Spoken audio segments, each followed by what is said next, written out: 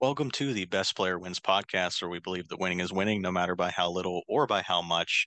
I'm your host, Jake Deemer, and I'm starting the episode addressing what happened over the weekend, specifically the group chat argument that occurred. Now, what caused it, the trade itself, and my thoughts and concerns with it, you will hear very thoroughly and specifically throughout this episode. So even though I'm not going to be including those specific thoughts here, rest assured I will speak to them once we get to that piece of the episode and we are actually talking about the trade itself.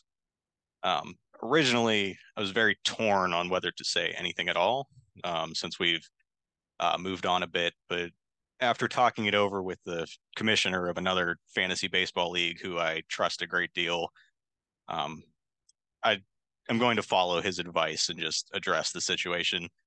Disclaimer: this is far from the worst of fantasy league group message arguments that I've seen. But I'm going to say something anyways, just to hopefully ease some of the any remaining tension and prevent these sort of things in the future. I put a lot of thought into what I was going to say. I've kind of been thinking about this all weekend, not just what I was going to say on the podcast, but the whole situation. Um, and my only ask is that you keep an open mind as I'm talking through all of this and know it's because I care about this league a great deal and want it to be the best experience for everyone. So, this part of being a fantasy commissioner is the most delicate one. We want engagement and communication. We want trash talk and multiple opinions. Arguably, we don't have enough trash talk in our league. That's why it was a whole podcast segment. So, of course, I understand that everybody in the league doesn't have to be best of friends or even like one another. It's good that people care enough about this league to have a reaction to a trade that we all perceived as lopsided. Um, and we really do have an excellent league here, from our unique rule structure with the keepers to a league podcast that has more listeners than spectators in an Oakland A's game. I understand that there will never be a fantasy league completely free of any sorts of conflict, and I'm not suggesting that I want to be part of such a boring utopia anyways. However, if the conflict does cross a line, that's when I have to step in and send the dad text, as Sam so lovingly put it, I'm sure. And frankly, I think I was too slow to do that this time. Other commissioners, and I know a couple of you are commissioners in other fantasy leagues. I'm sure you can sympathize with the extra stress that comes with keeping league peace, since this really isn't an optional part of the job. Um, GM fights are not fun for anyone, but really, least of all, the commissioner, who has no option but to monitor the argument and whose priority is keeping the peace. Um, I don't say this in a braggy way, but I do put more effort into this league than anybody, between the podcast every week, making the keeper charts, doing the schedule, etc. And again, I don't need any praise for that. That's what I signed up for, being the commissioner. But I think that I'm just saying this as to give some perspective onto why I was particularly frustrated by this whole thing going on. It's like I said, like, keeping league peace is not optional for me. I have to kind of be monitoring that thing to make that the league's not burning around me. Um, but just explaining my particular frustration when I'm at my nephew's birthday party on Saturday and my or I'm we're trying to have dinner on Friday night to celebrate buying a house, and my phone's blowing up and I have to be worried about what's going on in the fantasy group chat. Um, I know I felt this way, but I'm sure we can all agree that's not really very fair to me. And again, being the commissioner, that's keeping the group message piece is not optional. I have to monitor that to make sure it doesn't get out of hand. Um, and this next part, I couldn't have stated this better than Nate did himself 2 weeks ago. But to paraphrase, this league allows me to keep in touch with people I was once very close with. And I know that holds true for a lot of you as well. And we shouldn't lose sight of that. Nobody is playing in this league because of a monetary prize. Um, and these are not, internet randoms that you're arguing with. I'm glad that you care about the league and its fairness and competitiveness. I certainly do as well. But the point here is, keep it in perspective. There's more important things than our fantasy league, as important as I feel it is. I understand, but to sympathize with you guys, I understand a lot of the reactions people had. I absolutely do. I've been there, and honestly, I was there when I opened my Fantrax app and saw this trade. These things are especially tough to swallow in baseball, where the season is such a grind and more effort has to be put in than any other fantasy sport. And I say that as a fact. So I get all that. You're welcome to trash talk and give reactions to a particular trade that just occurred. That's just part of league engagement. But the part that I was upset with was the conversation escalated well beyond that and continued well into the next day to the point where all anyone was doing was making each other angry. And I was definitely a part of that. So I'm not excusing myself either. But that is the part that just won't be happening anymore. And frankly, that's not what this league is about. And I probably need to have a quicker trigger in shutting that sort of thing down. But I'm not going to conclude this monologue by telling you what not to do, but rather kind of to extend an olive branch as to what I think is a better solution for everybody going forward. And maybe this was maybe the fact that this wasn't the case already. Maybe this is just me not being as open as I should. But um, I'm just going to tell it to you straight. If you have real concerns about a trade in the future, whether that be the ramifications of it for the market, lopsidedness, the type of trade, or the like, come and talk to me about it. Just send me a text. I can't believe I'm about to say, but if you really need a phone call uh, to get your thoughts out, I would be willing to accept that. In this case, uh, I will be happy to work through any of those thoughts with you and anyone else really who shares the same viewpoint to try to come up with a solution, especially if we're feeling, competitive balance is affected.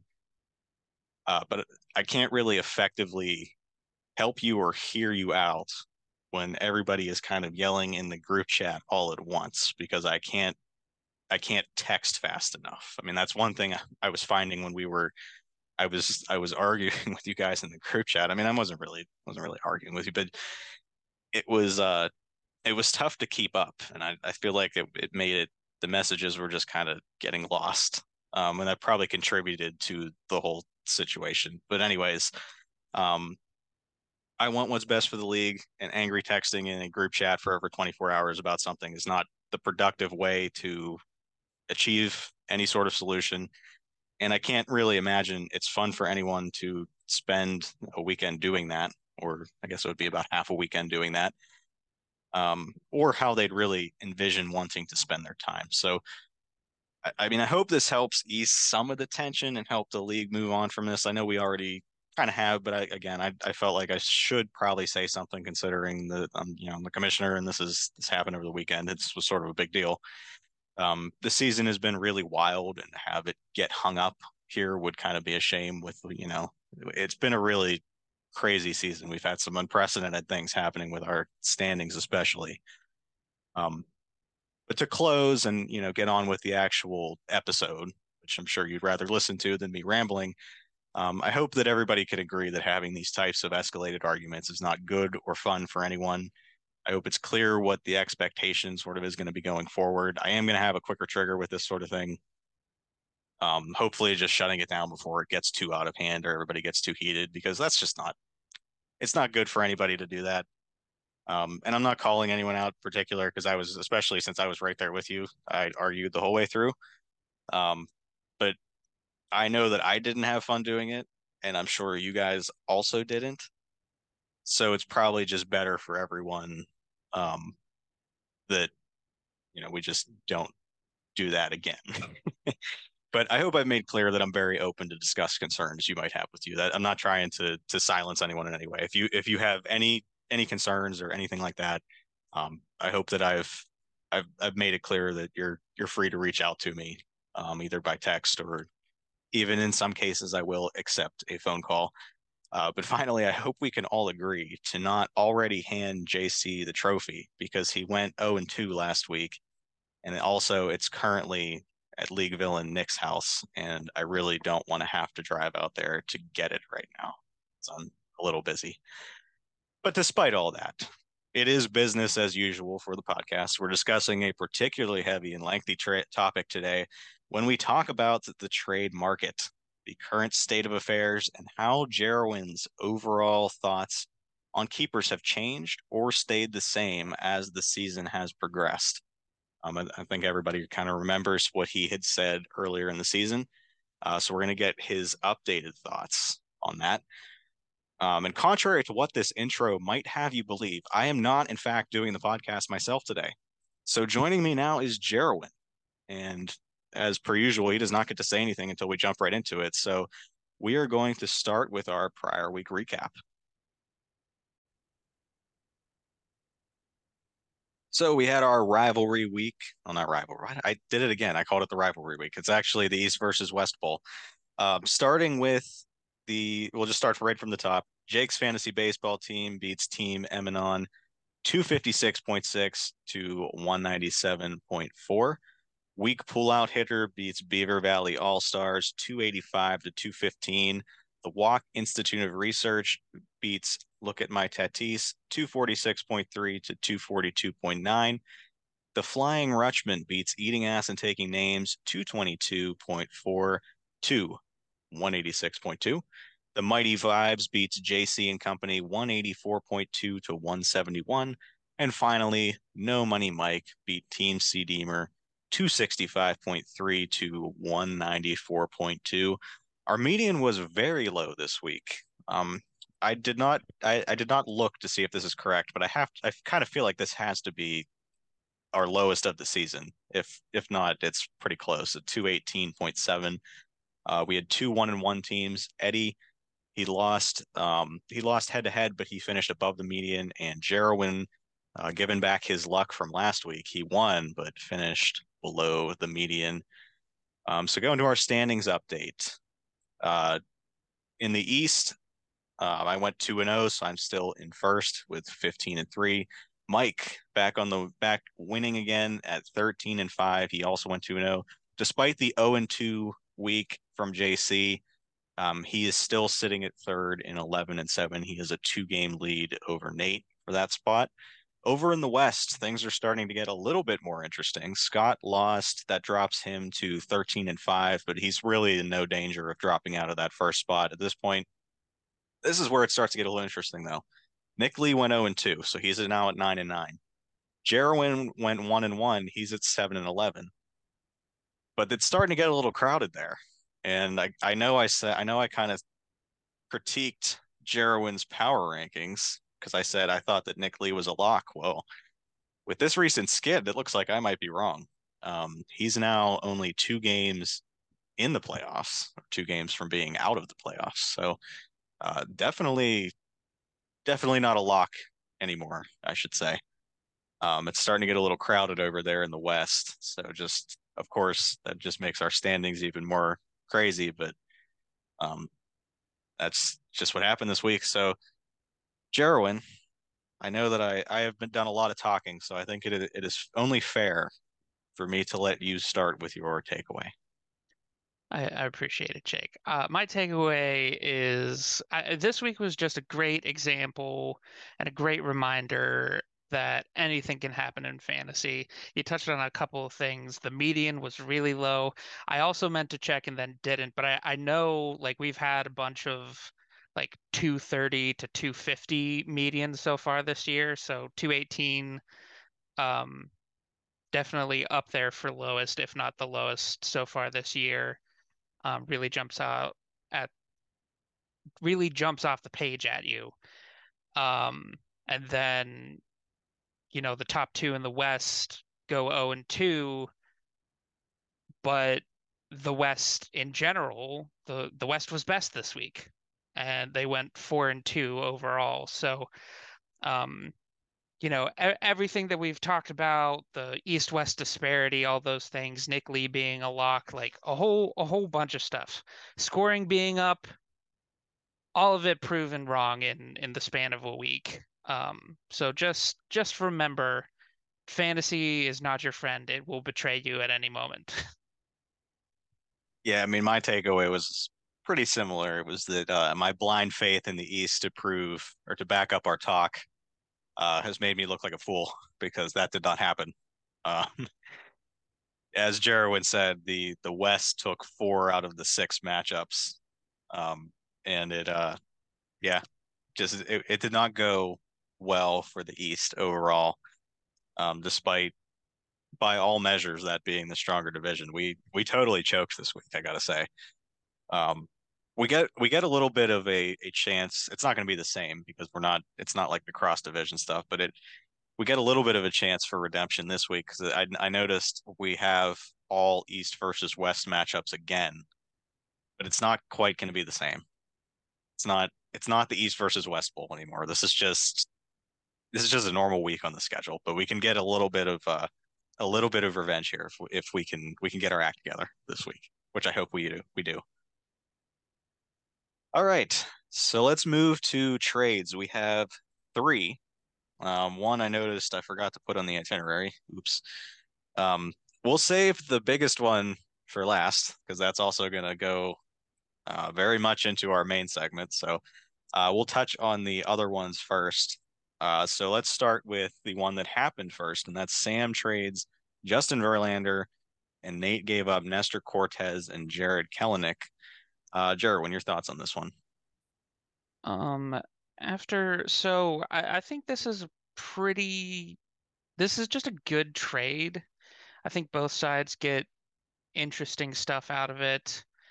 Um, I would say this is like the better version of my trade with Nick Lee.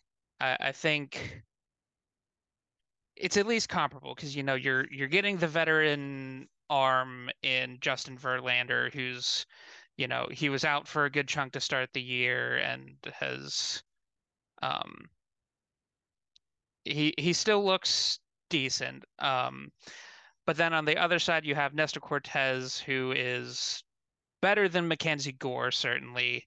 And though he has had his struggles this year, I think we would both agree that we believe in Nestor Cortez to sort of right the ship more than we believe in Mackenzie Gore to, maintain what he's been doing.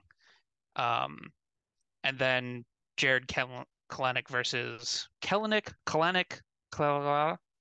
Who, That's who what. knows? Who knows? He's. I mean, I think he's worse than Ketel Marte. Um, but he still has more keeper upside, I guess. He might just be a streaky player because that's kind of the profile he has, anyways. So we'll see if he kind of kicks things back into gear and finds that early success again. He might just be in a dry spell right now, but um, yeah, I think overall fair. If anyone, I think I would give. Hmm, it's tough. I think I would give the win to Sam for now, but or sorry, I would give the win to Nate for now, picking up Justin Verlander. But I mean, Nestor is still a decent keeper if he can turn things around, and same thing with Kalenic. So um, there's a little bit of wait and see in this one as well. Yeah, I actually think that like this trade was kind of perfectly valued from either side, at least to me, and we'll we'll get to that a little later. But um, Verlander has had his struggles this year. I know that he was, I believe, the top pitcher last year. Maybe that was Sandy. I don't remember which one of them actually was number one. But in any event, Verlander's struggle has had his struggles this year. I know he's coming back recently, but there's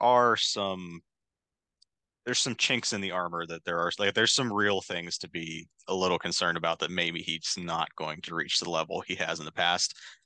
But even still, I think the upside is still well worth trading for. I certainly would have made a play for him. Um, on the other side, this is the reason I think it's perfectly valued is like Nestor Cortez had a really good year last year, but I mean he's also like you said he's had his struggles. I know some of my concerns from last year that didn't end up impacting him last year when he had his really good year have kind of showed up a little bit this year. Um, so I'm not saying this is not me claiming a victory lap or anything. That would be stupid because obviously I was wrong. He was really good last year. But I think that this is kind of perfectly valued because on one hand you have a guy in Verlander who's struggled and is maybe showing some signs that he's not going to be great, but still has the upside to be. And on the other side, on the other hand, you're getting a keeper that has pretty much the same, not the same profile in the sense that like he's the same pitcher Verlander is, but he's the same profile as in he was also very good last year, has some chinks in the armor, and if he turns it around, it's a high upside keep. Um, Jared Kelenic, I know, I don't know, I like his strikeout rate has skyrocketed recently. I don't know if it's maybe he is a streaky hitter, but like personally, I get so frustrated by those types of players that like I want nothing to do with them. So it like Kellenick would have to do a lot at this point for me to see him as a good keeper, but I do acknowledge like the power upside is there. I'm unfortunately though, I think the strikeout rate, like I've kind of seen enough to think that the strikeout rate is going to torpedo his value in this sort of league. And he might not be he's probably not a viable option most of the time in any sort of league that's going to punish strikeouts. Um, but yeah, overall, like this felt like a very well valued trade. You know, Kalanick is the high upside flyer. Um, Cortez is the main piece. Um, and even the piece that Nate got back, like him and Verlander and Cortez, they both have their issues. So I think that was very well valued there. This next trade actually happened on Monday, but we're going to so different league week, but we're going to talk about it all the same. This is a real simple one. Mike gave up Kyle Schwarber. Nate gave up Jeff McNeil. I'll start here. Uh, I drafted Kyle Schwarber in my other league this is the very first time that I've rostered him, and I've like had it up to here with the Kyle Schwarber experience. And if you could see him, like I've had it. I've just had it with Kyle Schwarber, to be perfectly honest with you. Like I never want to do this again. I even when I watch him, I'm like, just make contact. Why are you? Why? And it is so frustrating. It's like just get a hit. It I understand he's notoriously streaky.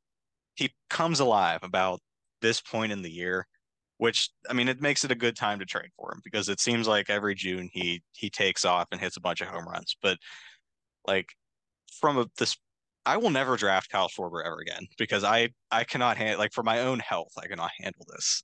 Like I want to strangle him every time I see him up there swinging through pitches and swinging at bad pitches, and it's just oh my goodness, I can't take it anymore.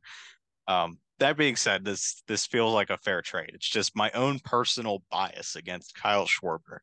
I can't imagine somebody willingly rostering him at this point.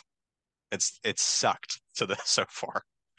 I've never been. I don't think I've ever been so frustrated by a hitter having them on my team. But that's just my own personal opinions, kind of clouding this, I guess. This seems like a.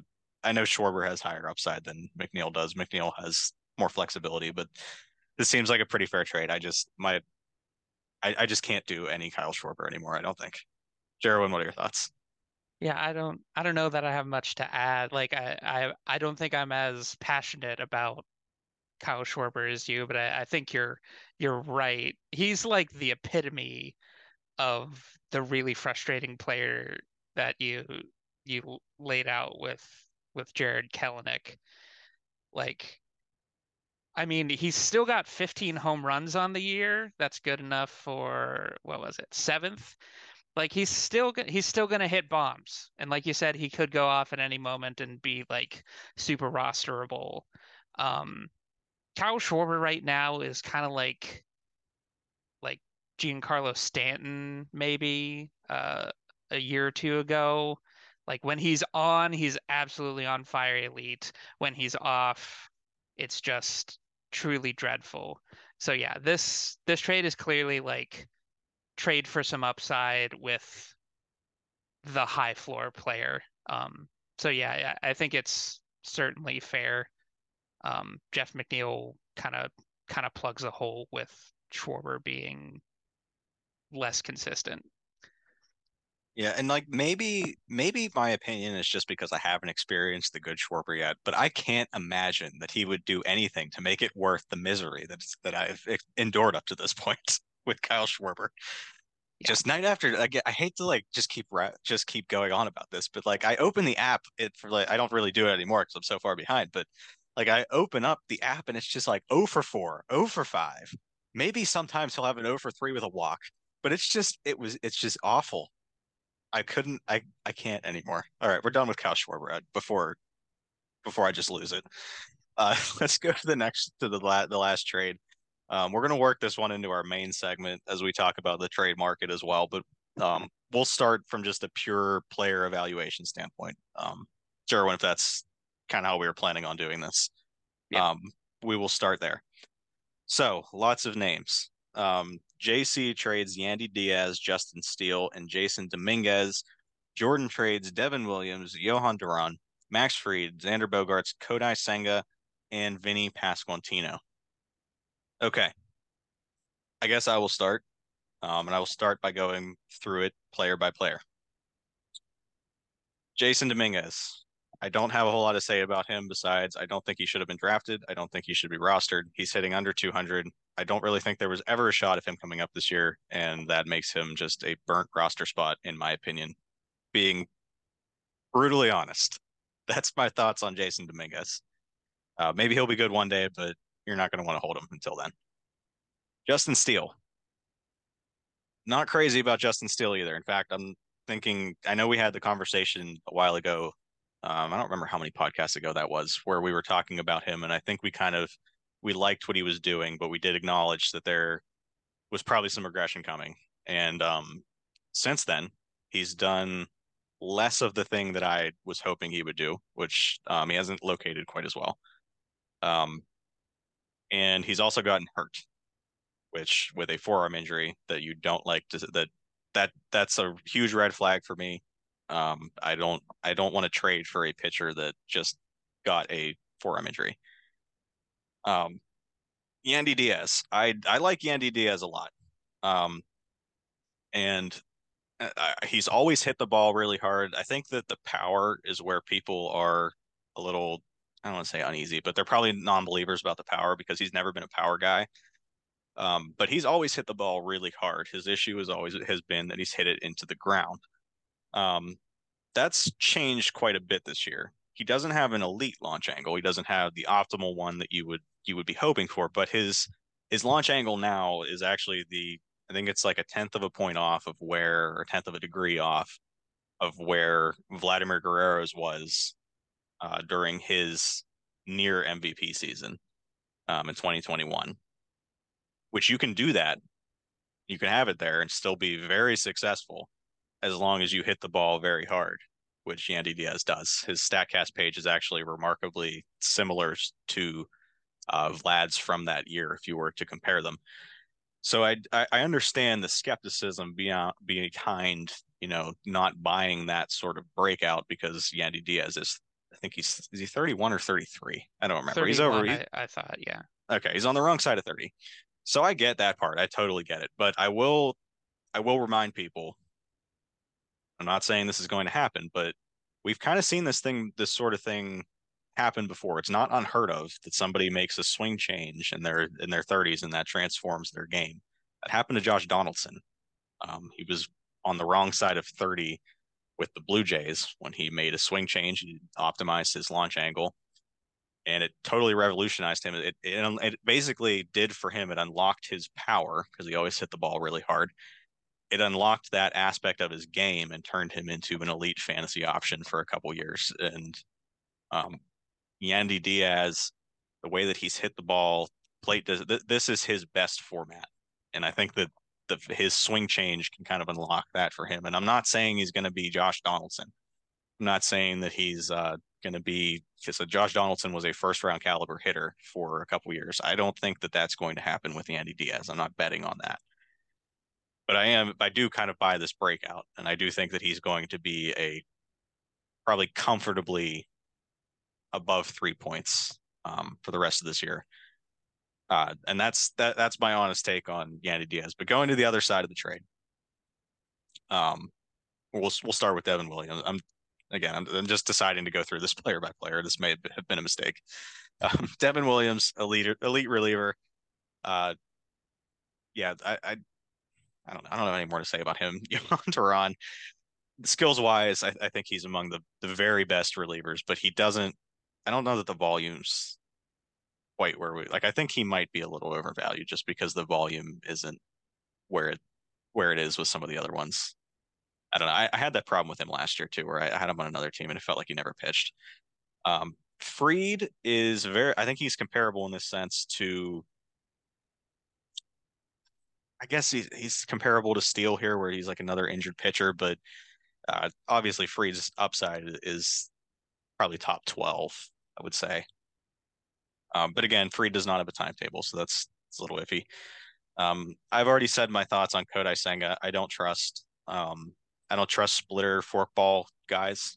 The pitch. I mean, I think I've explained why, but just to summarize, the pitch is you have to have a pretty big hand to throw that type of pitch effectively, anyways, and it's just a hard grip to control consistently. It's so normally those types of pitchers are uh, really just very inconsistent because they have a hard time, keeping that pitch during, start to start. Like some days it might be there, some days it might not, just because it is a very hard pitch to command. And the grip is a little tougher to get it to go where you want. So I think Senga was probably a pretty clear sell high here. Um, and I'm still a big fan of Vinny Pasquantino. I'm starting to think he might be a little streakier than I would have hoped, but I'm still a big fan of his. And then finally, Xander Bogaerts.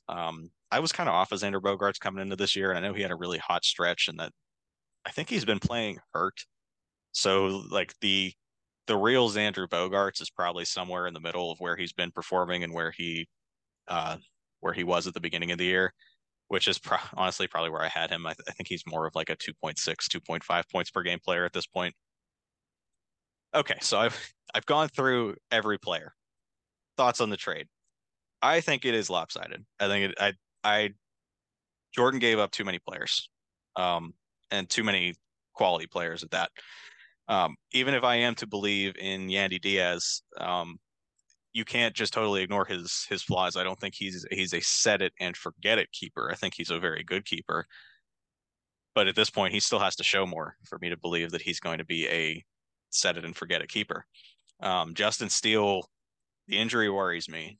Um, if that is a thing that plagues him the rest of the year, I don't know that we would think that he's going to be keepable, to be honest. And then I already said I think that I say Johan, Jason Dominguez is a not even rosterable at this point. On the other side though, JC, like Yandy Diaz to me is the best hitter. Like I would want Yandy Diaz ahead of Xander Bogaerts or Vinny Pasquantino from just the hitter perspective. Just if I'm redrafting them, I'm taking Yandy Diaz ahead of both of them for the rest of the year pretty comfortably. But that's not to say that this like the rest of the trade more than makes up for that. With Kodai Senga, you're probably getting someone who's I would value him as a streamer pitcher. I'm going to throw him in good matchups, but probably not. He's not going to be a locked in guy for me at all. The big thing here for me is Devin Williams, because Devin Williams does have keeper value on too, and I think that he's a locked in bullpen guy.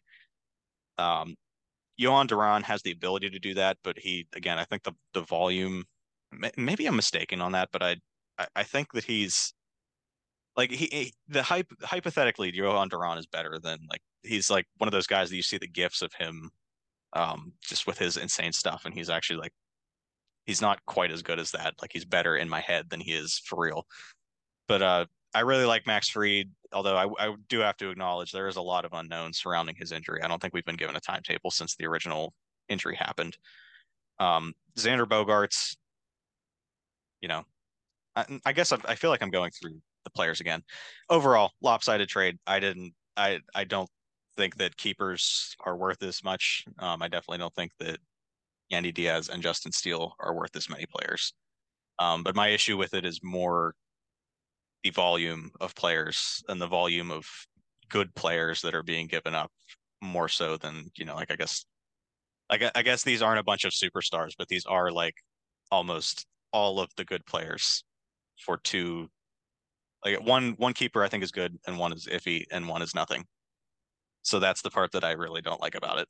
But enough for me. I've rambled far too long. Jarwin, your thoughts? Yeah, I'll try to add to that. Yeah, I definitely I get what Jordan was going for here. Obviously, he's selling. He's had a rough go of it this year with injuries to Robbie Ray. Manoa's been terrible. Max Fried gets hurt as soon as he trades for him. Just a lot of things going wrong, and he was already coming into the season with a poor keeper pool. So the expectations weren't super high for him anyways. I don't. I think I'm with you, Jake. I don't particularly, other than maybe Yandy Diaz, I don't particularly like the keepers that he chose to target here. I think he could have gotten better keepers with the players that he gave up. Um, so yeah, not to rehash everything you went through, but this is kind of how I framed the trade when I was evaluating it. Um, Jason Dominguez, like you said, take him or leave him. He might as well not be here in this deal. Yandy Diaz, I said just leave him. yeah, yeah. Um, Yandy Diaz, I think, like you said, Devin Williams has his own keeper value. He's a locked-in closer, and yes, closers aren't worth as much as like a really strong hitter. Um, but still, like Devin Williams is available in the ninth round next year. Yandy Diaz is in the eighth. Yeah, I think Devin Williams had like that. The keeper value does have to count for something, is I Yeah, guess what I was trying I to get at.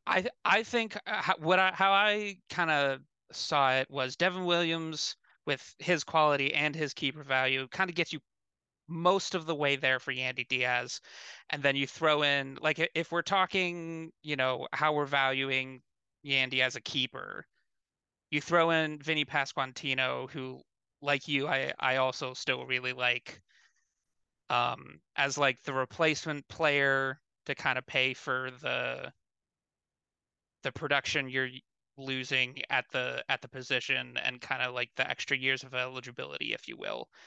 Um, so like that 2-for-1 right there, I think I would have done that if I'm in Jordan's position, and I would have been happy getting that in JC's position. So Yeah, I agree with that. unfortunately for Jordan, that means now you have a 4-for-1 for Justin Steele, who I agree with you. Like he could still have some upside. Like maybe he just is good, and maybe he was just having kind of an off stretch here before he got hurt. I don't know. Like best case scenario still is like he comes back from injury and he continues to pitch well. I still think he's not worth four players on his own. Um, like, No, definitely I not. mean, the four players we're talking about here is Duran, Freed, Bogarts, and Senga at this point. Um, and like they all have their problems, like you laid out. Senga's a sell high. Xander Bogarts is kind of like borderline sell high. I don't really know what to make of him at this point because we've seen like the worst and best case scenario for him already this season. Duran, like you said, isn't, he's a great pitcher, but he's not scoring points. And Max Fried is hurt right now. So, Fact check that real quick because I'll feel really bad if I've just been driving that in everyone's head and it's actually incorrect. well, I mean, goodness, he is 27th in RP points right now, which is good. It's starting, but it's not, Devin Williams, I think, is top 10. And it's not among the other elite closers skill wise. Okay, yeah. So just to clarify, so Johan Duran actually has more innings than Devin Williams. I'm not sure what the problem is here, to be honest with you, because like Devin Williams has a good amount, like he's just better. Maybe it's the base runners then, but yeah, I don't like his number. Like Duran's numbers don't seem particularly bad. It's just like does seem like he just doesn't, for whatever reason, he's just not doing as much with it as I would have thought with his innings. I don't know. Yeah. it's He's a it's curious very case. it's very strange. But like the point is, all four of those guys, even with their problems, I think you can get more than Justin Steele out of them. Because like they are pretty good names at least. Like their names carry some value still at least. So yeah, that's kind of my thoughts on the trade. And then just one last point that I mean kind of leads us into the main segment talking about the trade market. The biggest problem I have with this is that it's just too early. Like I alluded to it when I talked about my keeper strategy going into this year. Like I think selling early is just the wrong move. And Yandy Diaz and Justin Steele, I think, are great examples of that. If this trade happens in, July or August, whenever our trade deadline is, and these guys are still performing the way they are, I think we feel a lot better about this trade. But you can say the same thing for like Jordan's side. Like if Xander Bogaerts, Max Fried closer to returning or back and pitching well, Vinny Pasquantino if he kind of takes off down the second half. Like a lot can happen between now and then. I don't I don't think you should be making this trade this early because you just don't know so much that you could know if you just waited. Yeah, Freed especially is because like there's no timetable right now, so Yeah. it can be tough to value him, but even still, But he only gains value the closer he right, gets right. to That's returning. what I was gonna say. He only gains value from here, I would think, and I don't think it's supposed to Um, be like a season ender, and I don't think yeah, people. unless he has a setback, unless we get some terrible news. But like that's a bunch of what if that you can't bet on either way, so you might as well just wait still, I think. Yeah, and it is a big deal what you said too about the extra sample size because that's the thing. If you don't really, I guess like if you don't believe in Yandy or Justin Steele, like there's if they're still doing this in a month or two, like you'd probably feel a lot better about it. So I don't think there's any, I don't know if there's any harm in waiting. I don't know that there was anybody that was, maybe Sam. I mean, I don't think Sam would have, like he was kind of, I think Sam is not going full sell yet. So I don't know, you need to jump in ahead of him if that makes sense. Yeah, his trade felt like we didn't really talk about that aspect of it, whether Sam's selling or not, but I his mean, I'm sure trade he is, but it felt more like a hedging his bets kind of trade. Like I'll stick around, but maybe I'll add a keeper that feels makes me feel better if I do kind of fall off. That's kind of how it felt to me. yeah, that makes sense. But let's get into that main segment because we're going to talk more about this trade, and I don't want to just bury it right, get through everything right now. So, Jerwin, I kind of teased earlier that you were going to work through your keeper strategy from earlier. If you were, are you going to are you going to amend anything? Like, tell us what's changed, what's stayed the same. Um, Maybe give us some more clarification on your earlier keeper position. Sure.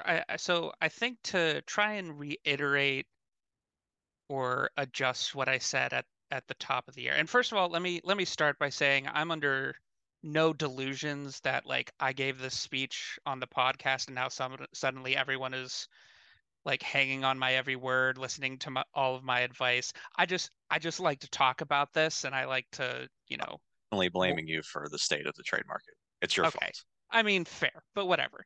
Um, but that said, like this is just how I'm seeing the trade market, and I'm on the podcast, so I get to talk about it.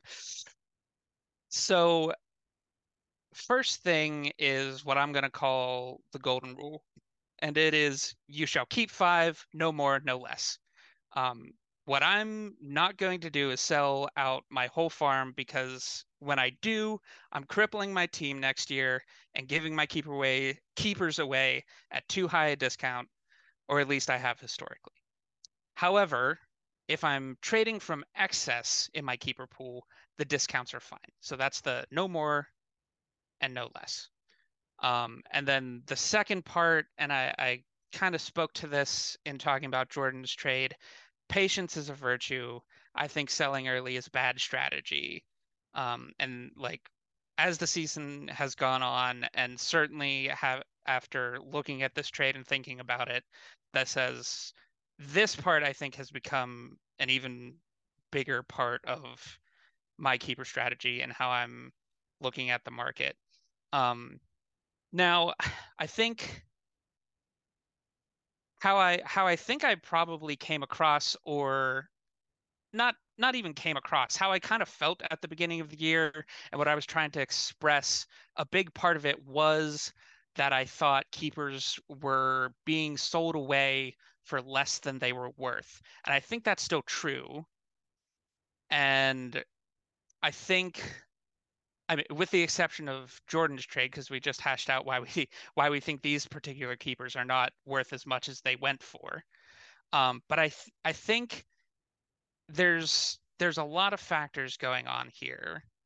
Even if it was, I'll use Nate's team as an example because he has like Spencer Strider, um, and Bryce Harper, who's like an earlier but like elite bat, who's a good keeper. So it's at least it's somewhat comparable to Justin Steele, a pitcher, and then Yandy Diaz, a hitter who's available a little bit earlier in the draft, but still a good keeper.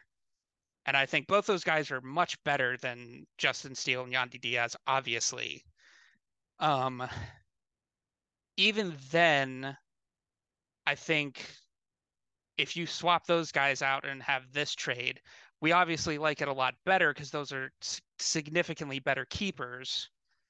But I think even getting them as a seller for their actual value, and as a buyer getting full value for those keepers, Spencer Strider and Bryce Harper, I think that's actually not how I see the trade market going in the future, and not how I'm going to treat it. Though I think this is kind of what I envisioned when I was thinking through this keeper strategy that I was talking about it earlier in the year. And maybe we can dig more into why I think it's changed. But like a big part is the how much patience factors into it. Um, I think if you wait longer as a seller, you're likely going to get better discounts as you go along. I'll leave it at there for now, but that's kind of where I'm at generally. Maybe we can dig into it a little bit more. And we definitely will, but after this quick break. And welcome back. All right, so my thoughts. I totally agree about the whole selling early thing. That never really it didn't really make a whole lot of sense to me. Basically, for a lot of the reasons you laid out, you have a larger sample size if you just wait. In general, you're probably not going to really miss out on many better keepers. Like I know some people, like if they're, I know when they're out of it, like it's hard to just like stay the course. But I think in general, if you give yourself more of a sample size to see, like you're going to just get better keepers or reliable keepers that way. Um, yeah, that's my main thought on selling too early. It's just not. It's never really seemed like a good idea to me. I think I think the fear is, oh, what if the guy that I'm trying to sell away, like my big piece, gets hurt or they fall off and they're not performing as well? Like I get that fear, but Agree with that. you can apply I you can think the apply the biggest same fear. argument that real quick. You can apply the same argument to all the guys that you're trying to get. Like, what if the keeper you want to try and target gets injured? What if they fall off and start performing poorly? Like, these are all hypotheticals that you just can't bet on. Like, bet on the bigger sample size. Yeah, I totally agree with that. I think the bigger fear though is that if I wait to sell my guys, like if I, in theory, if I sell first, I get my pick of the litter, basically. Um, Sure. and there's like, I guess my thought, what I would say to that is like, there seems to me like there's plenty.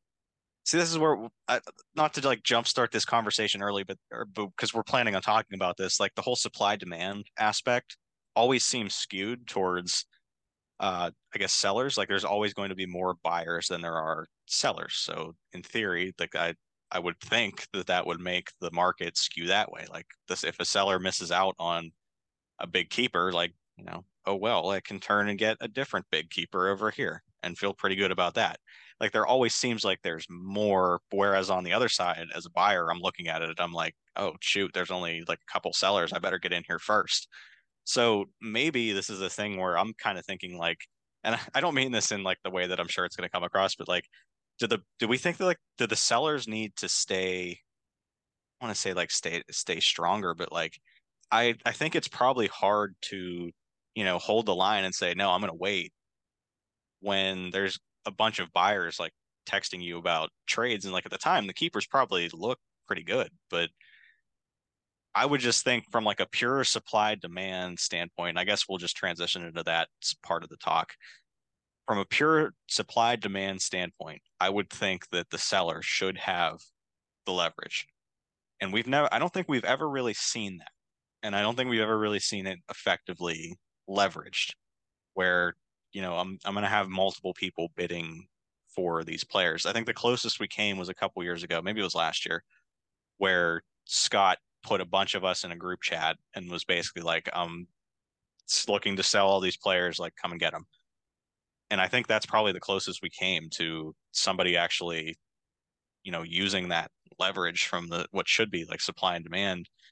But I don't think that that really has been happening in this league much at all. Like I know that like my negotiations feel pretty exclusive, and when that's not a bad thing, but it doesn't feel like people are gauging the market like when I don't mean to come across like sounding condescending or anything, but like it just doesn't seem like the sellers have leveraged or historically have leveraged what should be a market that works in their favor, if that makes sense. Yeah, I fully agree. Um, I mean, to be fair, it it has been pointed out that I have sold frequently in this league. I think I've been a buying team twice. That's not a great win percentage on my part. So as the guy here in the podcast talking who has done it before, like I know I have not leveraged um I have not leveraged my position. Maybe the closest I came was I think I got Tyler Glasnow last year at a discount. And now that trade happened to like completely blow up in your face. Sorry to bring this up, spring this on you, Jake. But I think even at the time I felt because I had been thinking of like I think keepers are more valuable than they're going for even last year. So when I got Tyler Glasnow, I think it was for Kevin Gosman and Craig Kimbrell, who was a decent but struggling closer at the time, and Kevin Gosman was playing pretty well. Um, like I thought I was like, oh, this is a pretty good deal for me. But I didn't go around saying, hey, I'm selling off Kevin Gosman and um Craig Kimbrell, come and get them. I want your keepers. I could have, I think, got an even better deal than that. And I did that deal. I happened to look this up. It was the same day that Jordan did this deal in this league or in this season last year. So like same week, I sold for Tyler Glasnow that Jordan sold for his keepers. I think I could have gotten a much better deal had I, like you said, leveraged the market and waited closer to the deadline. Because I think the other part is there's like the fear that all the good keepers going to be gone, and that's not true because there are more buyers, like you said. But I think teams' willingness to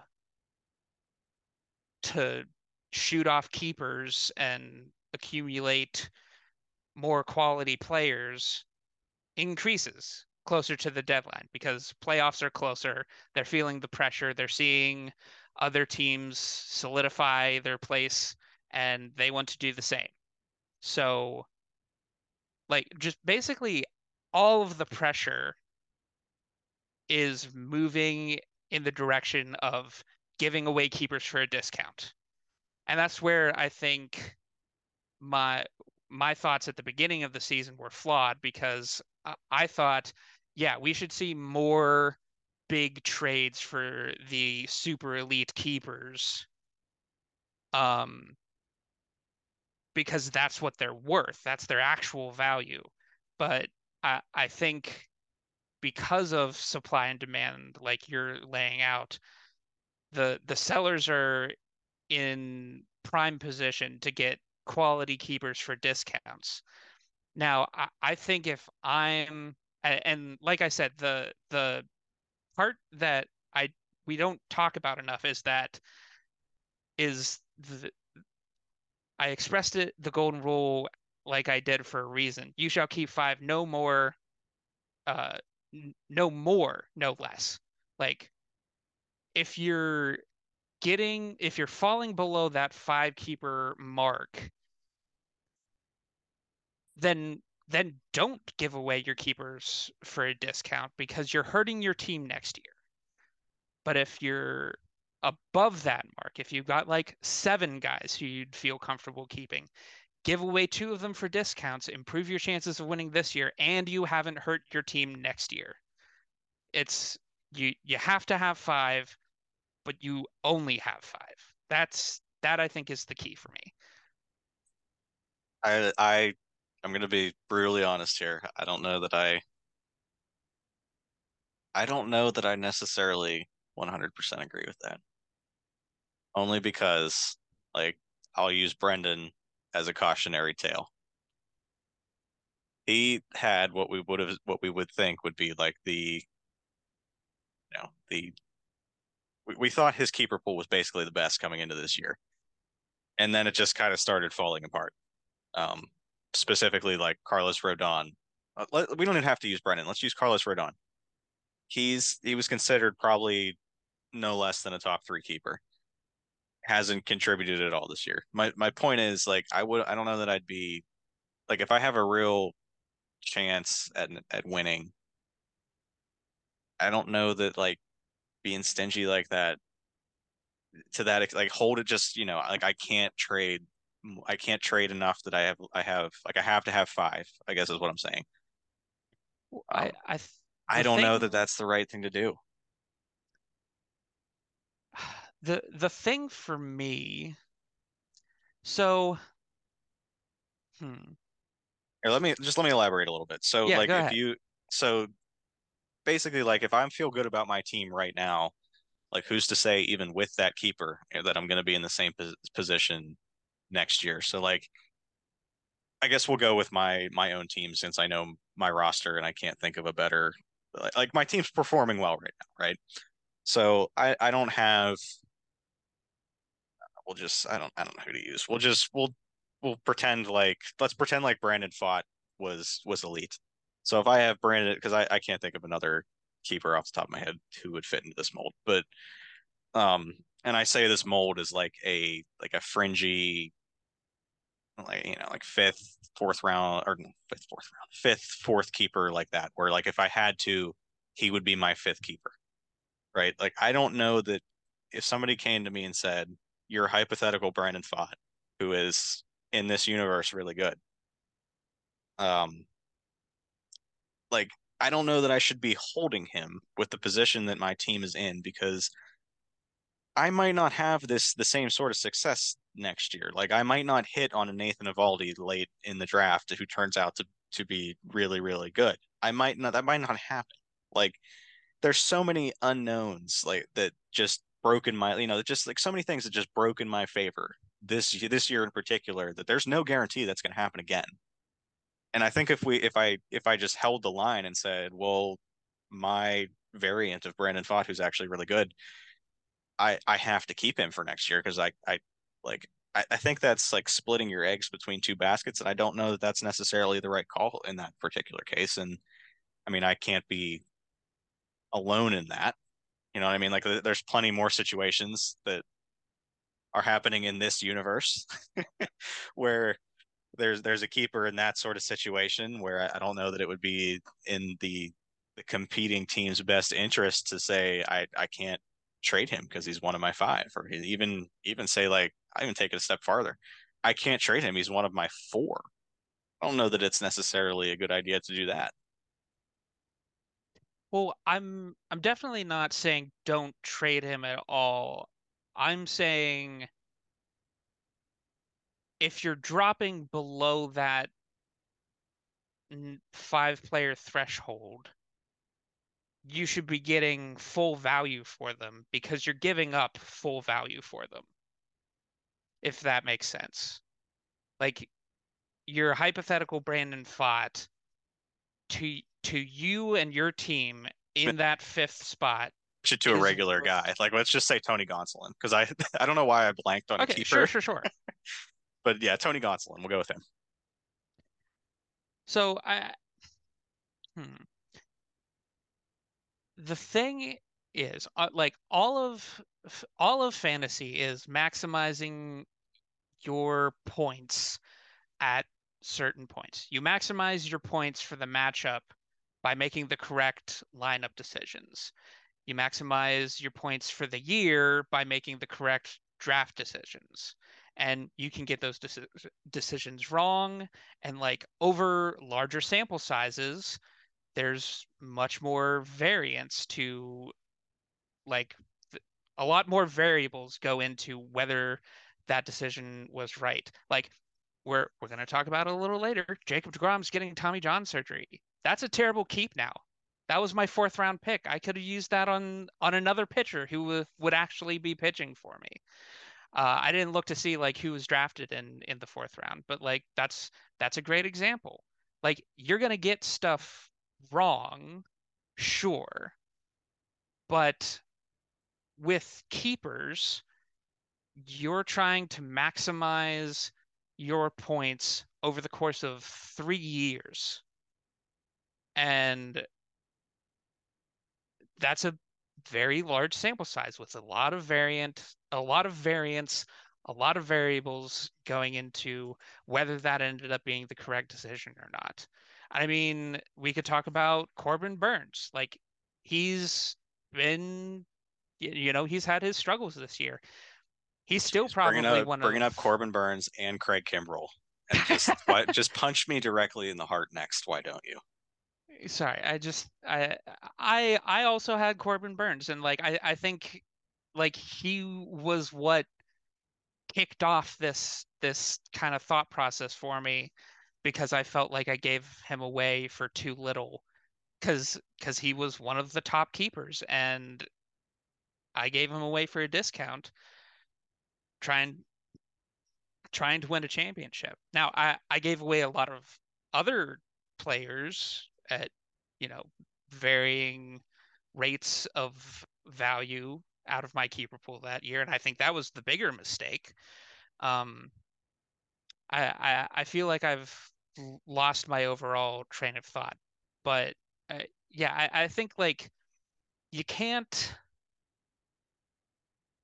You're trying to maximize the value you get out of your keeper pool, and it's just a lot harder to do that if you're dropping to four or three or two solid starting keepers. So the way I would want to approach it is maximize my value with five keepers that I'm comfortable with, trade off the rest to get as much value for them as I can because I can't keep them in my five. And then if I'm dropping below that five, getting equal value in return because I'm losing that keeper value myself. I'll say one more thing, then we'll move on to our kind of our next topic. But I think that all sounds great. Like ideally, that would be how I would want to treat it. But I don't know that everybody's in the position to really do that. Like most teams don't have that many good keepers. I don't think that would be Hmm. worth holding on to just to get to that number. I guess is my kind of my thought process on it. But we don't have to keep reiterating this topic. We can go to a different one. Sure. We'll Um, we'll bring it up in another 6 weeks or something. yeah, for sure. Probably around like trade deadline time. But Yeah. this was something I kind of worried about all weekend. The and I know I had kind of spoken against this and like against this thought in the group chat, but it is something I was concerned about and something that I'm like I've been thinking through all weekends and basically in response to this trade. But um, have we swung too far towards, like you said, that you think keepers have historically been undervalued? Have we swung too far the other way, in your opinion? Like, are keepers overvalued now? Now, kind of let me kind of walk you through just sort of what I was thinking. Like, I know a lot of people said like bad for the league and everything, and for the most part, I don't I agree if we are at the point where teams are trying to get like to so okay, let me back up. On one hand, I think that's true if we are at a point where to get a keeper who's in somebody's top five or top four, that the prices are that much. And even when I sat back and reflected on it, and I'm not even trying to trade for keepers, but in negotiations with different people, and I'm not going to name names or anything, but this has happened with multiple people. I've I've been surprised if the discussion has floated to a player who has some sort of keeper value, and like they've given me a price that it just seemed ludicrous to me. And that's basically like the thought process is, well, I don't they're one of my best keepers, and by best keepers I'm assuming they're in their top four or five. Like they're not among that excess keeper. Now I didn't want them for their keeper value. I was more wanting them because they're good players that would help my team. And like that's part of it where I was like, oh man, have we kind of gone the other way on like the buyer's perspective where they're not willing to even budge on anybody who's within their five. And on the other side for the sellers, like are they now willing to pay that price just to get somebody else? Because like for my like I'm even looking at it from my trade last year with Brendan where he gave up I think four players and basically the only player of note he got back was Jordan Alvarez. Or was it three players? I don't remember the exact specifics of the trade, but it was more than like I'm normally comfortable with. Is and I was the one who did it.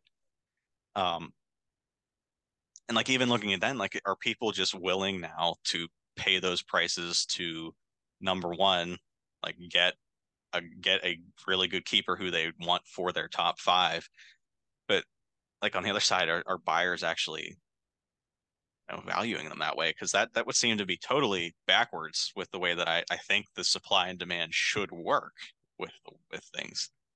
Um, but my worry there was like if we reach that point as a league, like that's probably an indication the keepers are too valuable now, and we may. Okay, let me stop right here before I panic anyone. Like I'm not saying anything's imminent. Nothing like that is I'm thinking about is happening. Like this was just thoughts on my part over the weekend. In response to this, that I don't I don't think this is what's happening. This was just a thought that I had that I'm thought was an interesting discussion topic. So I'm asking Jared one as well. Um, I figured I should just say that so that nobody's alarmed or nobody asks me about this because I'm hopefully answering it here. But that was just a thought that I had. It's like, oh no, maybe we're starting to get there. Jerwin, what are your thoughts on that in particular?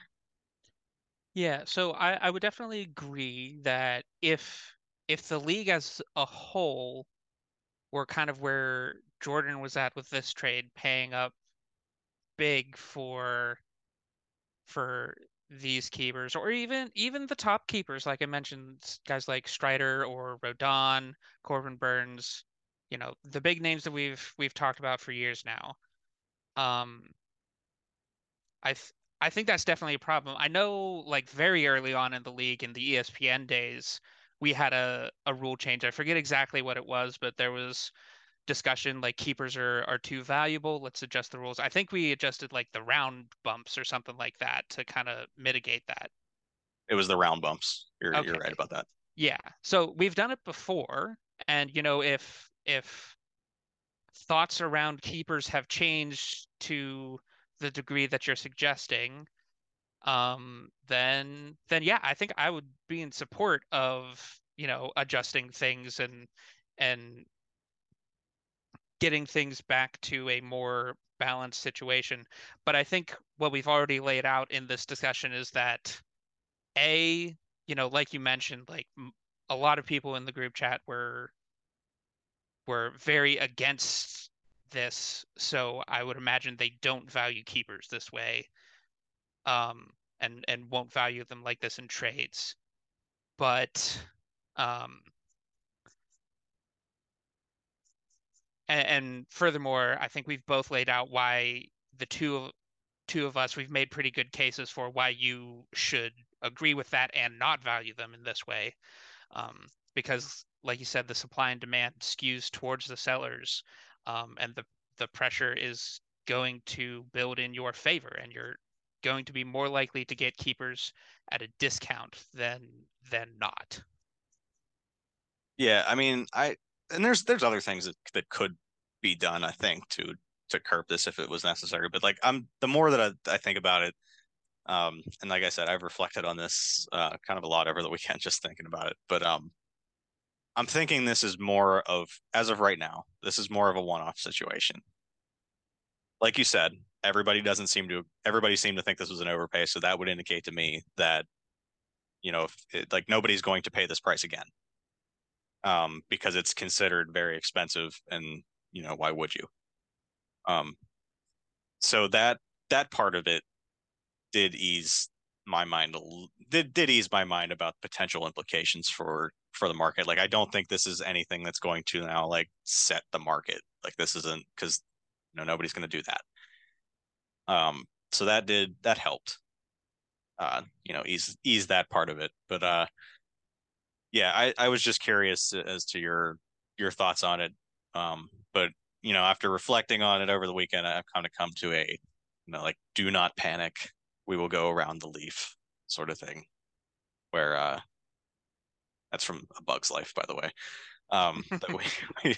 That we we don't need to panic quite yet. Um, if this happens again, like I'll definitely be a little more concerned. Um, but I think we still have a ways to go to get to that point. But um, yeah, I don't I again want to reiterate though, I don't want to alarm anybody or make anybody think that we can't make trades now because we don't know what's happening with the keeper market. That's not the case. Like until farther notice, it's exactly the same, and I don't have any plans on exploring changes right now. Um, but I only bring it up because it was something I was thinking about quite a bit, and I thought it was an interesting discussion. But let's move into our final topic here for our main segment. Um, and I think we've alluded to this in the past, but I did want to go a little bit more detail into this because we saw this week our standings get even more clogged. When what I mean by that is like the gap between the West spots and the wild card is shrinking. Um, so while that's normally what happens anyway, is like the wild card teams are normally the teams they never have better records than any of the top three. I don't think that's ever happened before. But what this did was it just clogged up our standings even more. So now we have both spots in the West kind of up for grabs. Um, Even Sam is only 3 games out of a playoff spot, or only 3 games out of second place in the West. I think he is the points tiebreaker over just about everybody else there.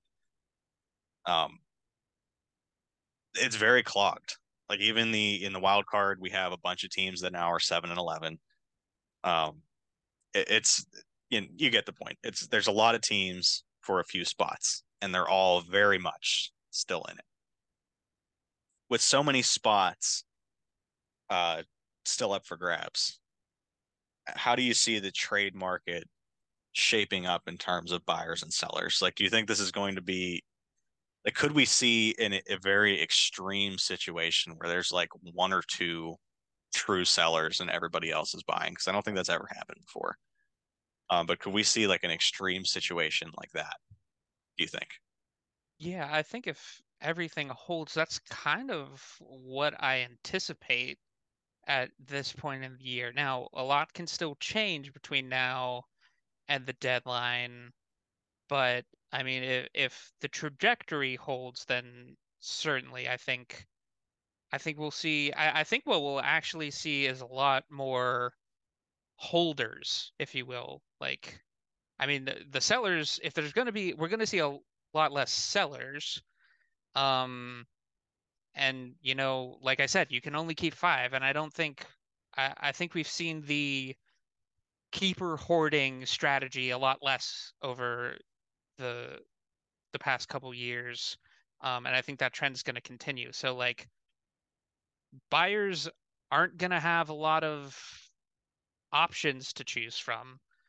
And I think guys are just going to feel like if I kind of stay where I am in terms of the standings and in terms of scoring, like I think I'm just gonna hold my cards. Like maybe what we'll see is a couple guys in the middle, like you did last year, Jake, where you're like in contention, you have a playoff spot, but you're not feeling great about your overall chances of making it the whole way through and winning. And so you sell off a couple of guys to get like a Corbin Burns because you don't want to be you want to take the 1 foot in, 1 foot out approach. I think we can maybe see some of that, but overall, few sellers and a lot of guys kind of holding their cards. Do you think that our weird standings right now, the way that everything is currently, I'll just say it again, everything's clogged up right now. Do you think that that's the main driver behind the current state of the trade market? And like what I mean by that is like we've seen very slow, I guess the trade market's been very slow, basically. We haven't really had many true buyer seller trades, obviously excluding the one that was a very obvious buyer seller trade.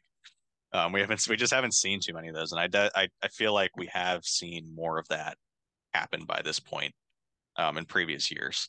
So do you think that the currents, like, do you think that our standings are the primary reason behind that? Yeah, well, I can speak for myself. Like I've already talked a lot. My approach was already leaning towards patience this year. And I've only like felt more strongly about that as the years gone on. But I think a part of why I've started to feel more strongly about that is definitely like where things are at in the standings. I have the same number of wins through 9 matchups this year as I did last year, and I was, 4 games out, I think, of a top three spot in my division. And this year I currently hold a top three spot in the division. So it's definitely a factor. I actually looked into it because I was kind of curious. To me, this is like a mini deep dive, if you will. To me, the difference isn't so much the east-west disparity, although that is part of it. What we've actually seen so far this year is a hollowing out of the middle. So counting wins, the top four last year had 50 wins through 9 matchups. This year there's 52. So the top four are doing 2 games better than last season. The bottom four last year had 20 wins. This year they have 24. So the bottom is also doing better. This year, the middle four wins positions in overall standings positions 5 through 8. Last year, they had 38 wins. This year, 32. So right where the the playoff battle actually happens between those last couple spots in the top of the divisions and the wild card spots, that's where it's actually gotten a lot closer. The bottom is doing a lot better and the middle is doing a lot worse. So I think that's been the main contributor, and that's I think going to continue to drive people to stick around longer, and try to compete for longer than last season. Yeah, that makes sense. But that's all for that wraps up our trade segment. Hopefully this was a good discussion. Again, I'll just reiterate, I did not mean to make it sound like I was telling people what to do, but that was just I I thought it definitely made am. You should What's that? listen to me. I definitely am. You should listen to me. But let's go now to our like looking ahead to next week. Um, can you give me? I think this itinerary is backwards. Can you give me your thing to watch for? I am. Yeah.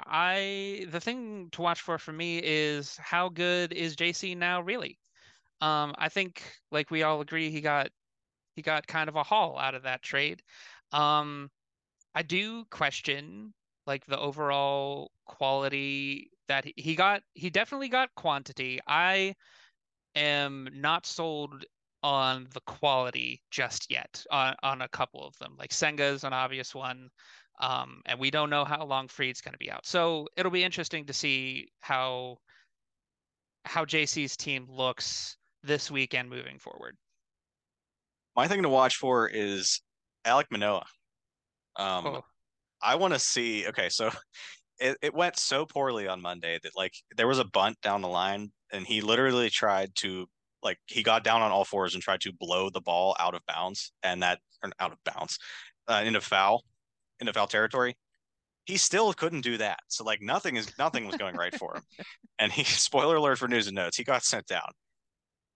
I didn't This see is that. th- Wild. yeah, it was crazy. Like he couldn't even do that properly. But like that also showcases how desperate he is for like anything to go right. And like I am I've never seen a pitcher just of his caliber just collapse so quickly. Like not like and it's not the same situation as like Madison Bumgarner where you could point to the dirt bike and like he was a little older at that point and had a ton of mileage on his arm. Like there's not one single thing I can point to that like where we thought like oh yeah that's why he's struggling. He's just completely lost. I know that I say that he's my thing to watch for when he got sent down because I'm interested to see if there's any news on how the Blue Jays are actually going about trying to fix this because there are so many things that are just going completely wrong. I don't know if it's like in his head. Um, I I, I don't know what his problem is. Is it the pitch clock? I'm interested to see how they go about diagnosing the problem and trying to fix it. I know that that's not like the most flashy thing to watch for, but I'm really interested to see how this actually plays out. And when he comes back up, I don't know how long he's going to be down, so um, we probably can't resolve this thing to watch for this week. But I'm really interested to see when he comes back up what he's going to look like, and if they talk about what changes they tried to make or tried to implement. Because this really is like I feel bad for him, but it really is like a fascinating case to watch. So that's my thing to watch for. Going into prediction records, Jera, when you went 4-2 last week, so you are sitting at a 604 win percentage. The as we talked about, the East let me down. I had 2-4 week, but I'm still in the lead, 619 win percentage. The guest, I did not get Jordan and Nate's records; those are probably just lost forever. So the guest is at sitting at 600. Fantrax is lagging behind all of us at 574. They went 3-3 last week. So let's get right into the matchup predictions. Let's start with Brendan versus Mike. Who do you have here? I took Brendan. I don't know what his record. I think I've picked him every week since he kind of turned it around. I don't know what. I didn't look to see what his record is, but been doing pretty good for me, matchup wise. So I'm gonna keep riding with Brendan here. I went on the other side. I took Mike here. I just he had a week last week. Maybe this is a trap game, but I kind of I think that Mike has kind of righted the ship recently. So the next matchup, Sam versus Eddie. I took Sam here again. I hate to just pick the favorite every time, but like I don't know. I'm picking Sam. Who are you taking here? That's right. I picked Sam as well. He is kind of having an unlucky season. We kind of brushed over it, but like he's outscoring a lot of the people ahead of him. So he's also kind of a team to watch. Yeah, I think we did talk about that where we like his team should be better than it actually is standings wise. But moving to the next one, uh, me versus Jordan. This was a pretty easy call to pick me here for this one. Um, yeah, not much more to say. Yeah, top versus bottom here. So I also picked Jake. Next one is Jerwin. That's you for league versus league villain. I took the league villain Nick for this one. Um, yeah. Um, I don't know why I keep like pretending like I have things to add. Who did you take in this one? I took myself because positivity. That and I think I still kind of have a good team. So Fair enough. Nate versus Scott. Um, despite the down week last week, I actually took Nate here. Like his week last week was kind of torpedoed by Bryce Miller. So, um, if that, I think he started Bryce Miller again, but he probably won't be that bad. So I know that Scott had a down week, but I wanted to pick one upset, and this is the one I chose. So I took Nate. yeah, I actually went with Scott and spoiler for the Fantrax pick, but Fantrax actually favored Nate in this one. So uh Oof. you So even my I'm upset pick isn't actually an upset pick. yeah, so I'm actually taking the upset pick on this one. I think Scott also has a bounce back week and his just happens to be better than Nate's. Yeah, for those of you wondering, I apparently don't read the itinerary very closely before I start recording. Um, JC versus Nick Lee. This is our last matchup. I'm going to take JC and his shiny new team here. Who you have? I'm actually going to ride with Nick Lee. I think he bounces back and holds on to that number 2 spot in the standings for now until I take it from him. So let's go to the Fantrax picks. They're Mike over Brendan, Sam over Eddie, me over Jordan, League Villain Nick over Jerwin, Nate over Scott, unfortunately, and JC over Nick Lee. So those are Fantrax picks. Yeah, So now let's I appreciate you just committing to just staying ahead of Fantrax by picking all the same picks as them so you can't lose ground on Fantrax.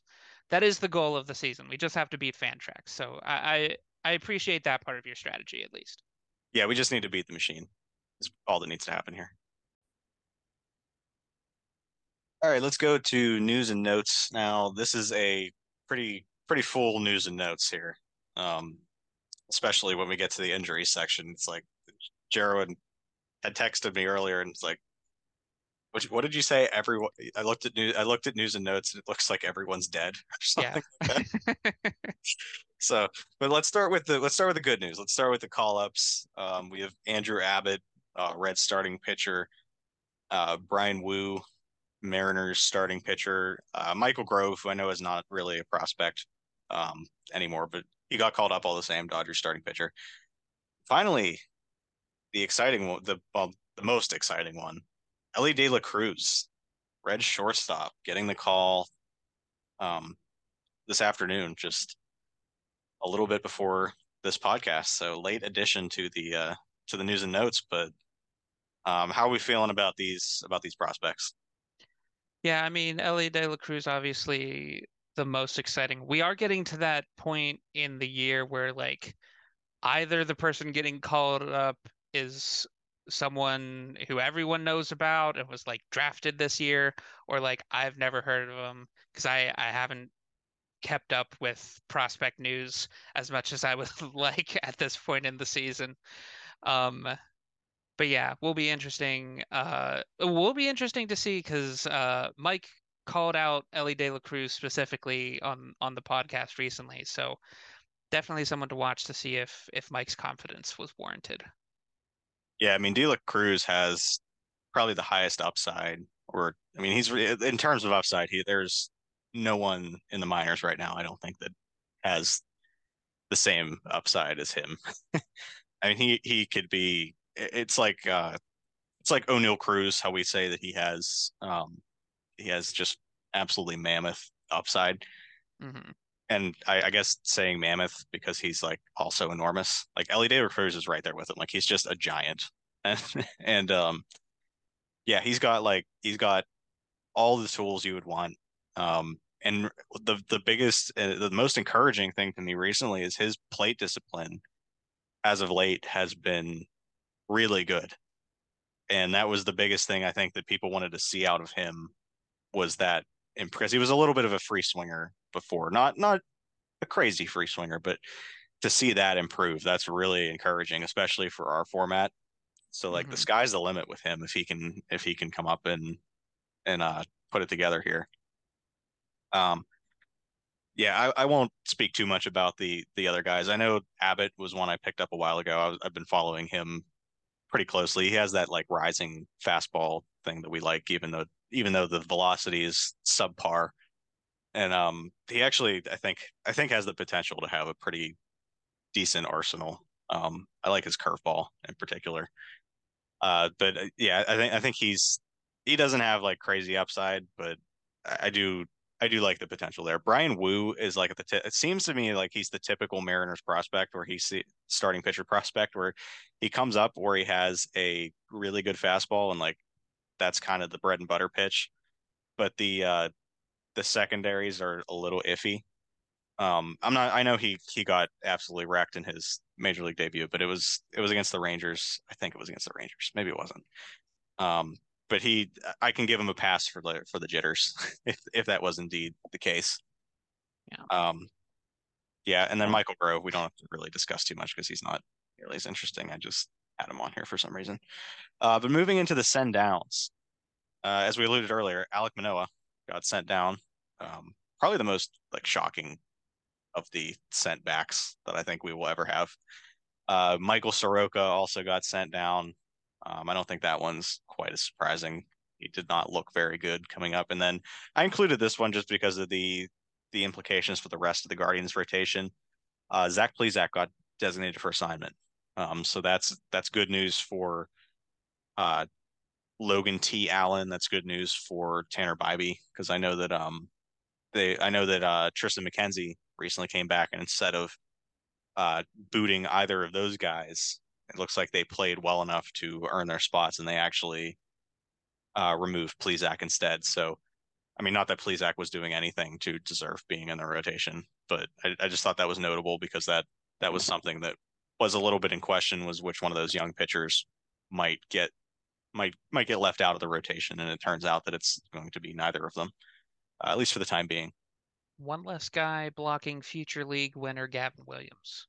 That too, I was going to include that in the injuries too because we have Cal Quantrill who got a shoulder injury. Give So me Williams. that's one less guy in the way of Gavin Williams. So We want uh, it. yes, we want Gavin Williams. Uh, for for returns, we have two, and um, they're both extreme pitchers. They're both great pitchers, notable pitchers. The first is of course Tristan McKenzie. Uh, he made his return with a bang. I think he struck out like 11 or 12. It was at least double digits. In his return, he looked great. The other one, Big Sexy himself, Bartolo Colon, has apparently unretired. Or at least there was a story about him retiring, and his agents were quick to shut that down. So Bartolo Colon, he's not out of the game quite yet. Um, I don't know if you have any thoughts on any of these guys we just mentioned, but that's okay if you don't. I was just curious, and so I pulled him up. The the headline for Bartolo Colon is the Mets will hold an official retirement ceremony for Colon on August 26th at Citi Field.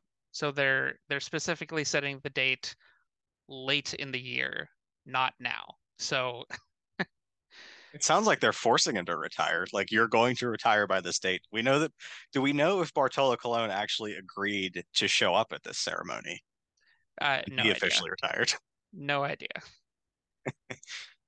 All right, so we're going to move into that injuries segment that we talked a little bit about. And yes, this is like everyone's dead. The Um, outer darkness with wailing and great gnashing of teeth. yes, Chris Sale is on the injured list with a shoulder. Hunter Green got pushed back with a hip. I think he's supposed to start on Sunday, but um, I don't think that's a guarantee. Alec Boehm on the injured list with a hamstring. Aaron Judge crashed into the wall trying to make a catch, and he is likely to hit the injured list with a toe injury. Cal Quantrill, we don't really care too much about him, but all the same, we feel bad that he hurt his shoulder, sort of. Justin Steele, we mentioned before on the injured list with a forearm injury. I don't think it's supposed to be real serious, but we know that those can be very, very a little icky um, in terms of the re-injury. potential there. Anyways, Royce Lewis, laceration on his face. I think he's supposed to be fine, but I didn't check before this podcast, to be perfectly honest with you. Riley Green, he fractured his fibula. Lars Nootbaar, he has a lower back injury. Both of those guys are on the injured list. Nestor Cortez hit the injured list or is supposed to hit the injured list shortly with a shoulder injury. Um, Brandon Lau has a leg injury. Alex Wood hit the injured list with a lower back injury. Jacob DeGrom, sad news. Right before the podcast, we got word that he is going to undergo his second Tommy John surgery. He is done for the year, and most of next year as well. Byron Buxton, big shocker here. I'm surprised it took him this long to be on the list. Is injured with something to do with his ribs. That's all I put there, just ribs. So that's all I have for that. And finally, Steven Strasburg is shut down indefinitely, or at least for the time being, with what all that I could see was that it was severe nerve damage, and he is shut down from throwing. So there's plenty of sympathy to go around here, Jerwin. So I don't know that we have to necessarily limit it to just one party here, because there should be there's a lot of names here. I don't know if you want to hit on any. Yeah, I will accept any and all sympathy should you choose to give it to me because I have four guys on this list, and one of them, like you mentioned, Jacob deGrom with the Tommy John surgery. That sucks to not expect him back at any point this year, not for like a late playoff push or a playoff run or anything like that. Big sad about that. Uh, I don't I don't know on the top off the top of my head like who all has who on this list to like say which other owners, but like all of you guys on this list, like we're fighting hard at this point in the season. We're doing our best, and they're just throwing injuries at us, and it's just a real bad time. I will mention Steven Strasburg with this quote severe nerve damage. Um, Man, what a tragic like is he gonna pitch again? Like, is this just the end of his career? Like one I of mean, I the think his career ended like 2 years ago, but well, yeah, but like I don't know, man. Like I feel bad for the guy and for like Nationals fans. Like one of the best prospects um of all time, like coming up, a lot of excitement. Um, and then had the career that he had, won World Series MVP with the Nationals, and then he just has this avalanche of injuries to like end it. Like what a of the ways to go out, like this has got to be one of the worst. yeah, I mean, I think the biggest sad probably goes to the Washington Nationals because none of us are paying, I think, $186 million Yeah, for any of these injured players. But the yeah, Nationals are. So I mean, I guess we probably shouldn't feel bad because, they're making so much money anyways, but they can't be happy about that. yeah, Other than that, I don't know, like the Chris Sale injury does worry me, although I have heard things that it was more precautionary. I don't know how much I necessarily believe that. And obviously the Aaron Judge injury is a huge blow to Nick Lee. yeah. Um, Jacob deGrom was also precautionary when they pulled him out with the forearm thing. yeah, that's true. That's why like any pitcher injury just really spooks me. When it Yeah. has to do with like a shoulder or forearm, Hmm. it just has like even if they say that it gets fine. It's just precautionary. We're not worried about it. It always has the potential to get worse. And Yeah. like I guess that's true for any injury, but like it Yeah. really spooks me with those types of injuries. So yeah, that's not good for anything. But that brings us to the end of a particularly lengthy episode. If you're still with us at this point, thanks for listening. Um, I am unsure if I will be on next week. I'm kind of operating on like a week to week basis with just the busyness that's going on right now for me. But if I am, I think we have a guest scheduled, do we? Maybe. Um, it's been a while since we've had a guest officially, so go ahead and sign up. I'll make sure that there's a spot open on the sign up sheet. So Yeah. yeah, Yeah, let's there's a have a guest guest on next next week. week. Yeah, let's have a guest next week. But anyways, we will see you then. Thanks for listening.